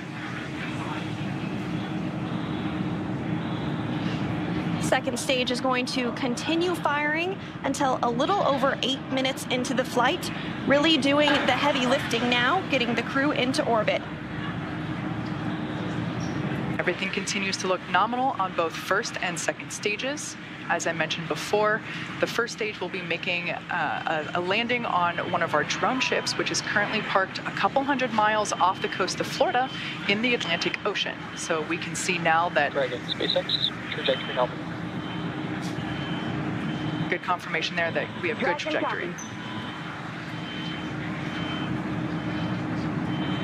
The second stage now traveling over 5,400 miles per hour. Crew is pulling a little more than 1 G right now. That's going to continue to ramp up, peaking just before we get to second stage cutoff here in just a few minutes from now.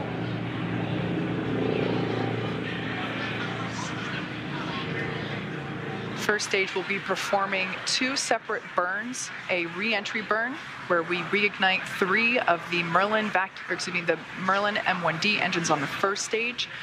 We ignite the center engine into radial engines to help slow it down as it re-enters the Earth's atmosphere. And then the second final burn, and that will be the landing burn on our drone ship. And the single MVAC engine that you see... Trajectory nominal. The single MVAC engine that you see on the right of your screen is continuing to fire. We did hear another call out that trajectory is nominal. Crew heading in the direction that they are supposed to be. This single engine can produce over 220,000 pounds of thrust in the vacuum of space. Now over 200 kilometers in altitude. We will start to hit events now in a rapid succession as the first stage continues to make its way back to Earth and the second stage continues its burn. Just a couple minutes left in that burn.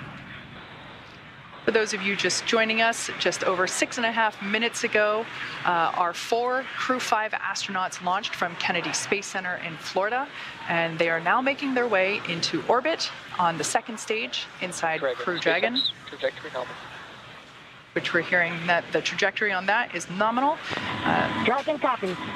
They are safe inside Dragon Endurance, whereas the first stage on the left-hand side of your screen is making its way back to Earth. We are coming up to the re-entry burn, which, as I said before, we ignite 3 of the 9 Merlin engines to help slow the booster down as it re-enters the dense part of the Earth's atmosphere. As the entry burn completes, we'll be in the final... Stage 1, entry burn startup. So there we heard the call out. You can there see it on your screen that that entry burn has been initiated.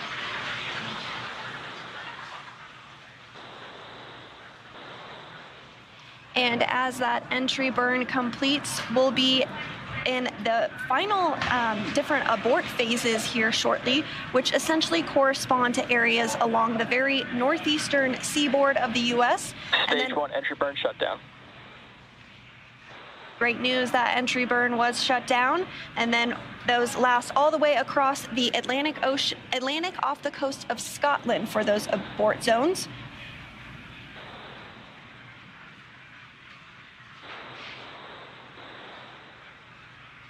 Everything continues to look nominal for both the first and second stages. Terminal guidance.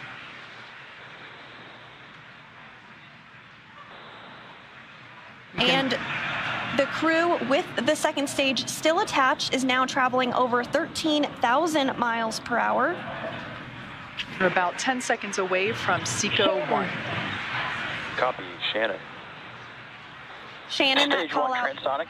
That call out for Shannon, Ireland, indicative of our final abort zone. After this, we'll see second stage shut off, and we'll be listening for confirmation of a good orbit, which tells us the crew and Dragon are exactly where they need to be. And there we had confirmation that the Stage 1 landing burn has shut down simultaneously. The entry... Dragon SpaceX, nominal orbit insertion. And you heard that call for a good insertion. We will coast for a few minutes. There we can see the drone ship coming into view as Falcon 9 attempts. Stage 1 landing leg deploy. You can see those landing legs have now deployed. And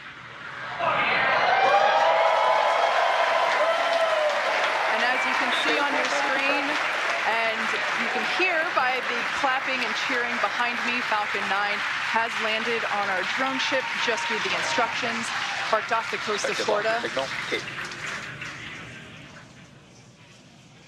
And again, that second stage separation will be coming up just a couple of minutes now. We do coast for a few minutes after second engine cutoff to allow any rates or motion to dampen out and settle. And looks like we're going to get a view of the second stage as it separates here shortly. We did hear that the crew has been successfully inserted into a good orbit.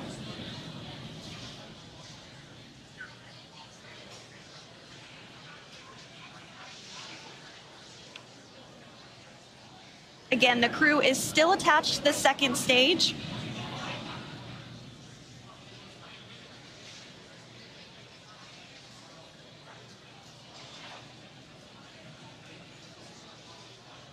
We are expecting stage separation to occur in just over a minute from now, about 1 minute and 8 seconds.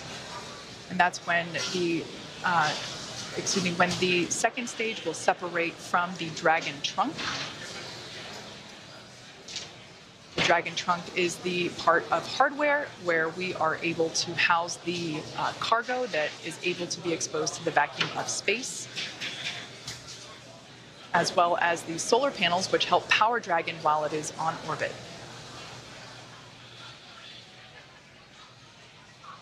Again, that stage separation is now coming up in about 30 seconds. after stage separation, we will have nose cone deployment. Now that Dragon is in the vacuum of space, we will be able to open the nose cone and expose that forward hatch, which is what is utilized to dock autonomously with the International Space Station. And that nose cone does stay closed for the flight uphill to help protect all of the guidance, navigation, and control sensors. We are standing by for second stage separation.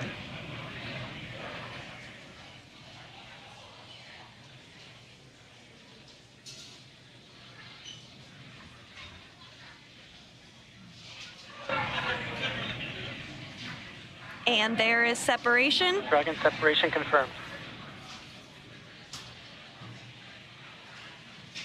And Dragon, this is your launch director. Dragon copies and Dragon, this is your launch director on Dragon. On behalf of the entire launch and recovery team, it was an honor and a pleasure to be a part of this mission with you. And while October 3rd may belong to the Mean Girls, October 5th will forever belong to Crew 5. Godspeed, Endurance. Cheers.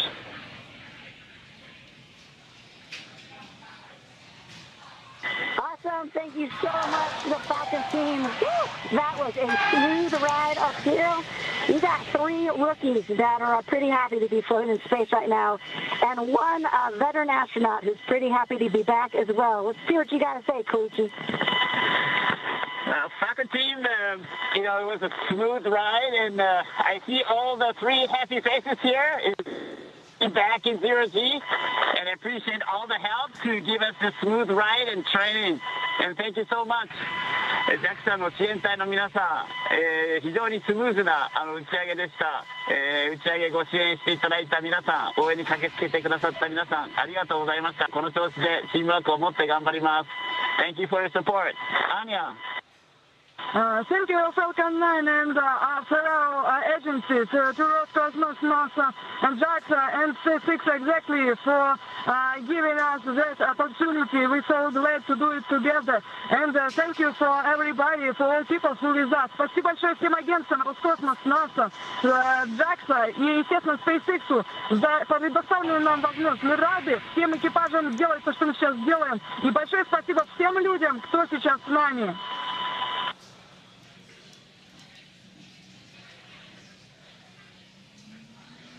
Some really nice words there from the Crew 5 crew, as well as... And Dragon Falcon 9C, thanks for the words. Had a great ride. Have a good mission. We'll see you later.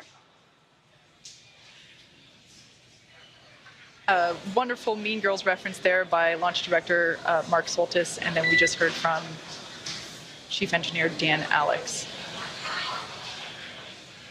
And we just heard our first Quindar tone, indicating the crew is in space. Dehumidifier activation and service section Draco checkouts. Expected loss of signal, New Hampshire. Dragon copy. And Kate, it did look like we were getting our first views of that microgravity indicator. I did see that as well. And we're getting views now of the crew on orbit, 3 of them for the first time ever. We saw some cheers, some high fives. Looks like they're feeling great.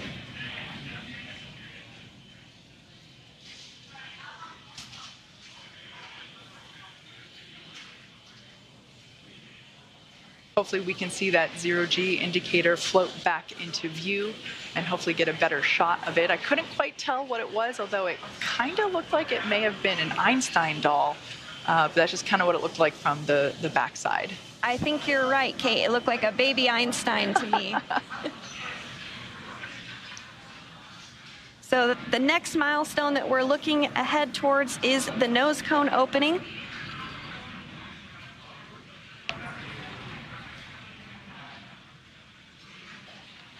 If you've just joined us, we had a successful liftoff exactly 16 minutes ago of the Crew 5 mission. They had an on-time liftoff from Kennedy Space Center at noon Eastern Time. They had a smooth ride up to orbit. The first stage landed successfully on our drone ship. Just read the instructions, and everything has been looking good so far. We are hoping to get another view on board Dragon once we're able to get that camera back. But so far, everything leading up to this point in time, we got a shot there of the MVAC engine, which is no longer firing. It is coasting with that it's attached to the second stage, which has been separated from Dragon. So everything was super smooth this morning, starting all the way back. I think we got here around T-4 hours, and super smooth countdown. Beautiful day from Kennedy Space Center. It looked like a gorgeous view from where Daryl and Bob were sitting. But yeah, we are standing by for the nose cone opening. Now that the Dragon spacecraft is in space, we are able to loss of signal in Finland. We are able to open up that nose cone and expose the forward hatch, which is what is utilized to autonomously dock with the International Space Station, but of course to protect that hardware as well. As well as protect the guidance and navigation control hardware. We keep that nose cone closed during launch preparations and during the ascent portion. So as you can saw there momentarily, Dragon is in space, and the crew 5 astronauts, all 4 of them are floating, or they will be able to float soon. We're hoping to get another view of that zero-G indicator once we're able to bring onboard cabin views back to you of the Crew 5 crew. We always like to see what the zero-G gravity indicator is. As you saw earlier in the webcast, Bob actually brought the zero-G indicator that he and Doug used on the Demo 2 mission, a lovely sequin dinosaur, which I also have one at my desk. Bob obviously has the one that went to space. Mine is a replica, but we love seeing these zero-G indicators. It's a really nice way to connect those of us on ground with the folks up in space. So as I said before, we are anticipating nose cone deployment shortly. I'm going to do a quick check-in, and there we can see now the nose cone, the hooks have been released, and we see that nose cone moving with a pretty up-close shot.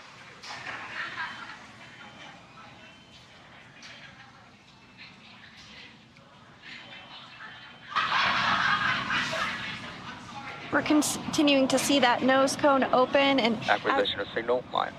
As we've mentioned, this does uncover a number of critical systems for the flight up to the space station that will be required for docking. There are 6 hooks that hold the nose cone in place during the launch and ascent portions. Those have begun to retract, and the nose cone is beginning to swing open.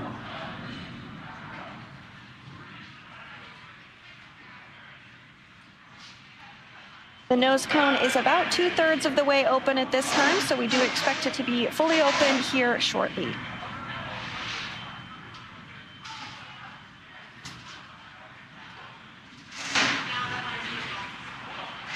Shortly after nose cone deployment, the crew will be able to get their visors open, and they'll be given the okay to get out of their suits, and that will allow them to settle in for their ride to the International Space Station.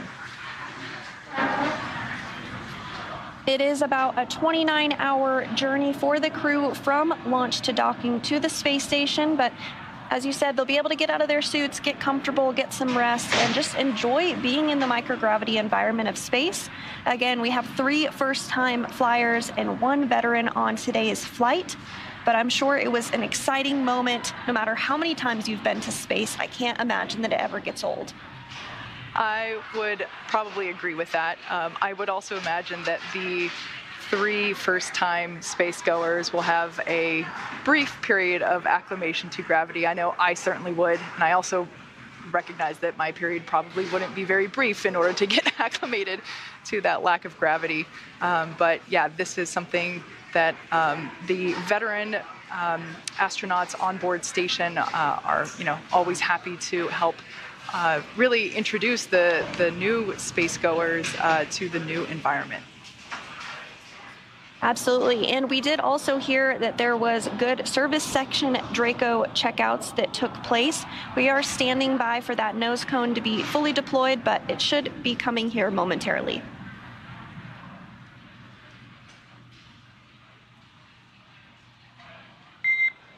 Dragon, we see a nominal nose cone opening, TCS and forward bulkhead Draco checkouts.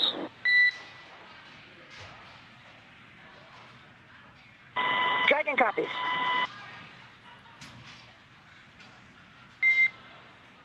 Next burn is the upcoming phase burn per your displays. We see the phase burn in 28 minutes. Good readback.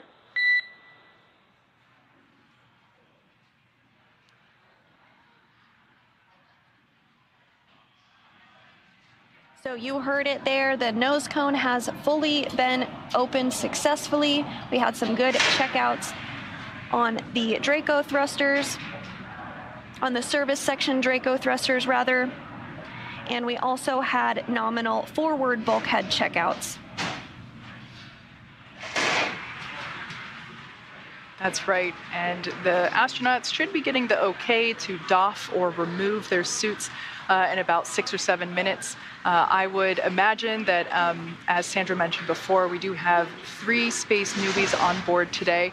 I would imagine that they would be pretty excited to get out of their seats. They've been in these seats for a while. The crew ingressed hours ago, and I would imagine that the 3 folks and even the veteran, everybody would be excited to get out and be able to float around a little bit for the first time on this Crew 5 mission. Yes, absolutely. And you do see the crew working through some procedures there on the touchpads that they do have in front of them. They'll continue to have those available for them throughout their flight uphill. Again, this is going to be about a 29-hour launch to docking for Crew 5.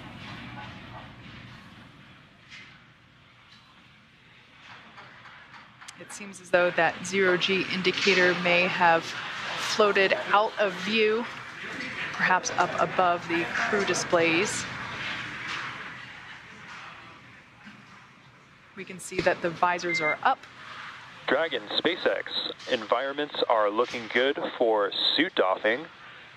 For today, we can leave the camera configured for a little while longer, but at this time, you are go for 4.012 and 4.300. As a reminder, please stow the suits with the visors closed. I'll copy. Okay, Dragon copies. We are go for 4.012 and 4.300. We're going to keep the cameras configured, and when we stow the suits, we'll do it with the visors closed. Good readback.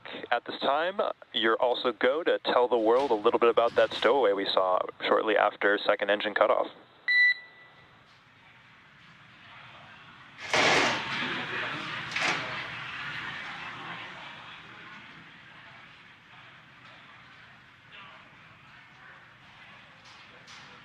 So we're standing by from a few words, standing by for a few words from the crew about that 0G indicator.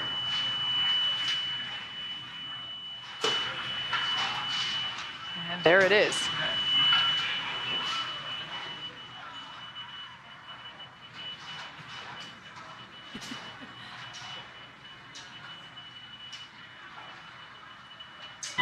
SpaceX is launch. Dragon, I'm back in the ground. We missed the last part of your transition.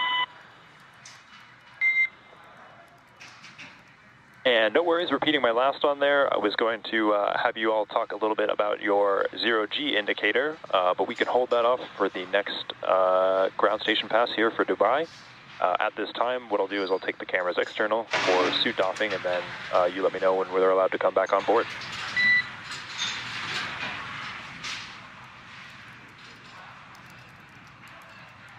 Okay, Dragon copies. So we'll let you know when you come back on with the cameras, and we're excited to talk about our stowaway here.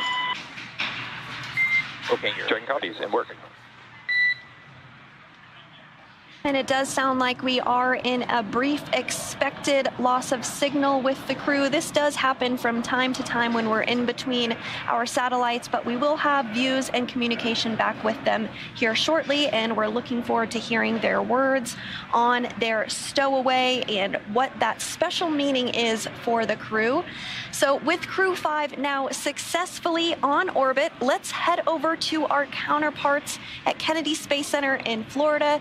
Daryl, it was spectacular to watch this launch from here in Hawthorne, but tell me, what was it like to see it on the ground? It was amazing. First of all, we got an idyllic day right here on the Space Coast. I mean, the temperatures are like, mid 70s. There's a cool breeze. Phenomenal launch. Bob, I want to get your thoughts. You've flown, you've watched. This was pretty perfect. No, this was just outstanding. It was picturesque, with the blue sky, the blue background, a beautiful day here in Florida. The only thing I wish was that I was there with them, because that is the one place that is better to watch a launch from than right here at the Kennedy Space Center is on board the rocket ship. I got to believe that. And though we weren't on board, we did get to watch the views as we were going up and saw them land the booster, which, by the way, that booster also going to be SpaceX's and NASA's Crew 6 booster. So more the reuse, NASA taking advantage of that as well. Absolutely. Every chance that we get to reuse a capsule or reuse a booster kind of drives down costs and increases the opportunity for more folks to fly in space. Now I'm headed out to take a swim, right? I mean, this is just perfect out here. Bob, thank you for your thoughts. And now we're going to move on. We've got an interview here with Robin Gatens, the director of the International Space Station, who also joins us here. And you got to experience the launch from right here outside the press site. And I want to ask you, how did you enjoy it? Well, it's always exciting to see launch to the International Space Station. I've seen many, but especially to see a new international crew headed to the International Space Station was very exciting. And of course, you nailed it. Beautiful day. Really glad we got this one off today. Absolutely, and they'll make that 29-hour transit to the space station. You're the director of the International Space Station, so I want to ask you, I heard there's a book coming out there have been books before about the International Space Station, but a new one's coming out. Tell me a little bit about that. Yeah, it's called Our Benefits to Humanity. It is a publication we have put out before, and we actually released it in July, so it's out. It's both in print format as well as online, so people can just search on Benefits for Humanity, International Space Station, and find that book. And it highlights all of the wonderful research that's going on the space station.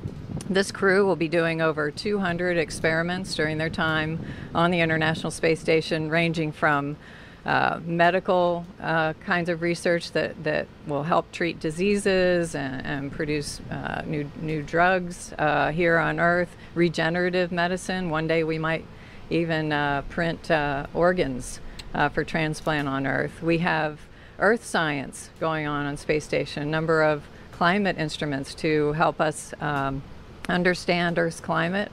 Really exciting results. This is truly what we call the decade of results on the International Space Station, where we're building on past lessons and capabilities to just compound the results that we're able to get out of the space station. And 235 investigations, 76 new ones, and you mentioned the decade. 2 decades, more than 2 decades, the International Space Station has been operating. You mentioned some of the science that they're going to be doing. Now I'm wondering if you have a favorite that you've kind of identified, like, oh, I can't wait to find out the results of that. Well, I've been tracking a lot of them. I'm really excited about some of the medical things. We're flying again a payload by a company called Lambda Vision, and they're producing retinal implants that could be used to help patients with ocular degeneration. So that's really exciting. I'm excited about what we're learning, with respect to the climate. We got brand new climate instruments up on board. We've got companies learning how to make better products through their research on through the ISS National Lab. and their work on the space station. So I'm also excited about plant research going on Space Station. I think that's not only important for future exploration missions, but also to help us grow plants in harsh environments, small spaces here on Earth. And also NASA, while doing all of that, is continuing to work towards its ultimate goal of getting to the moon, going back to the moon and sustaining our presence there. A lot of technology at the station that works towards that end. We want to actually pause though for 1 second, because we understand that one of the astronauts, Josh Cassada, has a statement that he is going to make.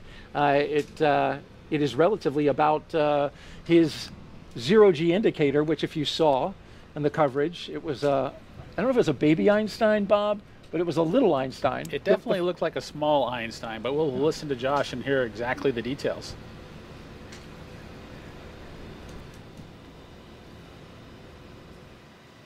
Let's listen in.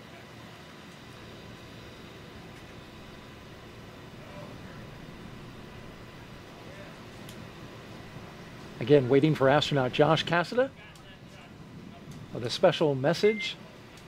And Dragon, cameras are internal. SpaceX.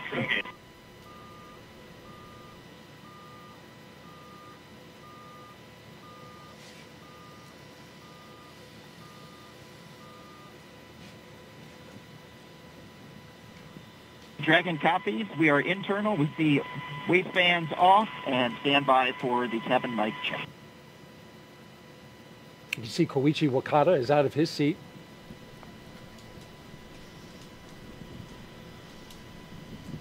Yeah, SpaceX Dragon from the cabin mic com check.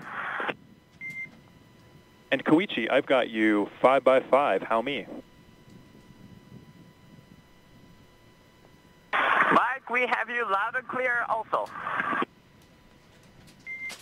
Great news, and we're also getting some great views inside the capsule here, so if you all want to get a chance to talk about your indicator, we'd all love to hear some.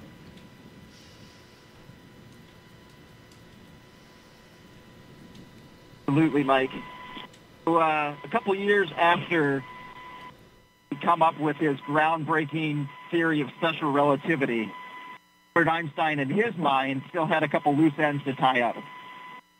While he was sitting in the patent office, because he wasn't famous yet, definitely should have been, he had what his happiest thought of his entire life. That thought was, a person in free fall doesn't feel their own weight. That thought, along with some others that he built upon, led to general relativity and our understanding of gravitation and curvature of space-time. We're experiencing Einstein's happiest thought continuously, like the International Space Station has been doing for over 20 years.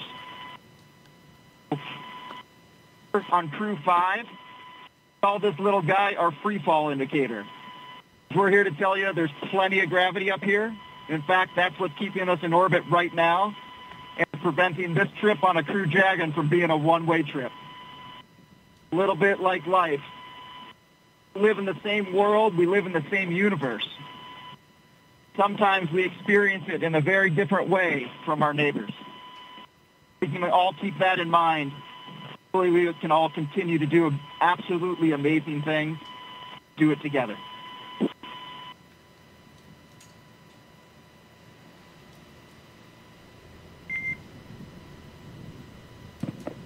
Well, that was excellent, Josh. We appreciate you all taking the chance to share with us some of those special words and some of the meaning to you all.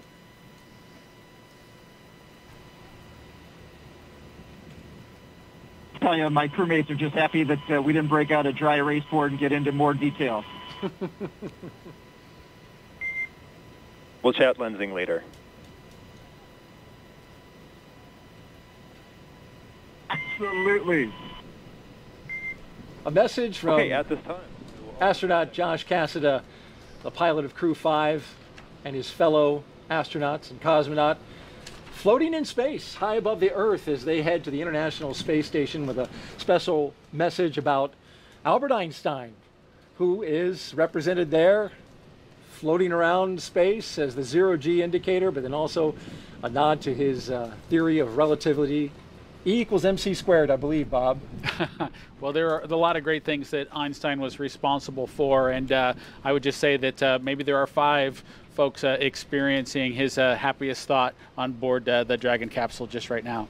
Absolutely, and NASA is looking to return humans to the surface of the moon, and this is part of it, going to the International Space Station. We mentioned some of the efforts in going up there, and of course the science that's going to be done by Crew 5. We're looking forward to that as well. Some final thoughts, Bob, about the day today. Well, it was just a wonderful day, a chance for me to relive the launch experience with the Falcon 9 and the Dragon capsule, and I'm just super excited for the Crew 5 and little Einstein on board and in free fall right now. A very special moment indeed. Before we wrap up, I want to send it over to Megan Cruz, who is with Deputy Administrator and former Space Shuttle astronaut Pam Melroy. I am Pam, and I have just been chatting about how wonderful of a day this was for a launch. Oh, it's a gorgeous day here at the historic Kennedy Space Center. For me to see the next generation of launch vehicles launching to the space station was thrilling. And also the next generation of young explorers. You know, you and I were talking about a young boy here, guys, that bought a space suit, an astronaut suit from downstairs at our store and was wearing it around and running around. How cute was that to see him so excited? Well, I found it pretty cute to see the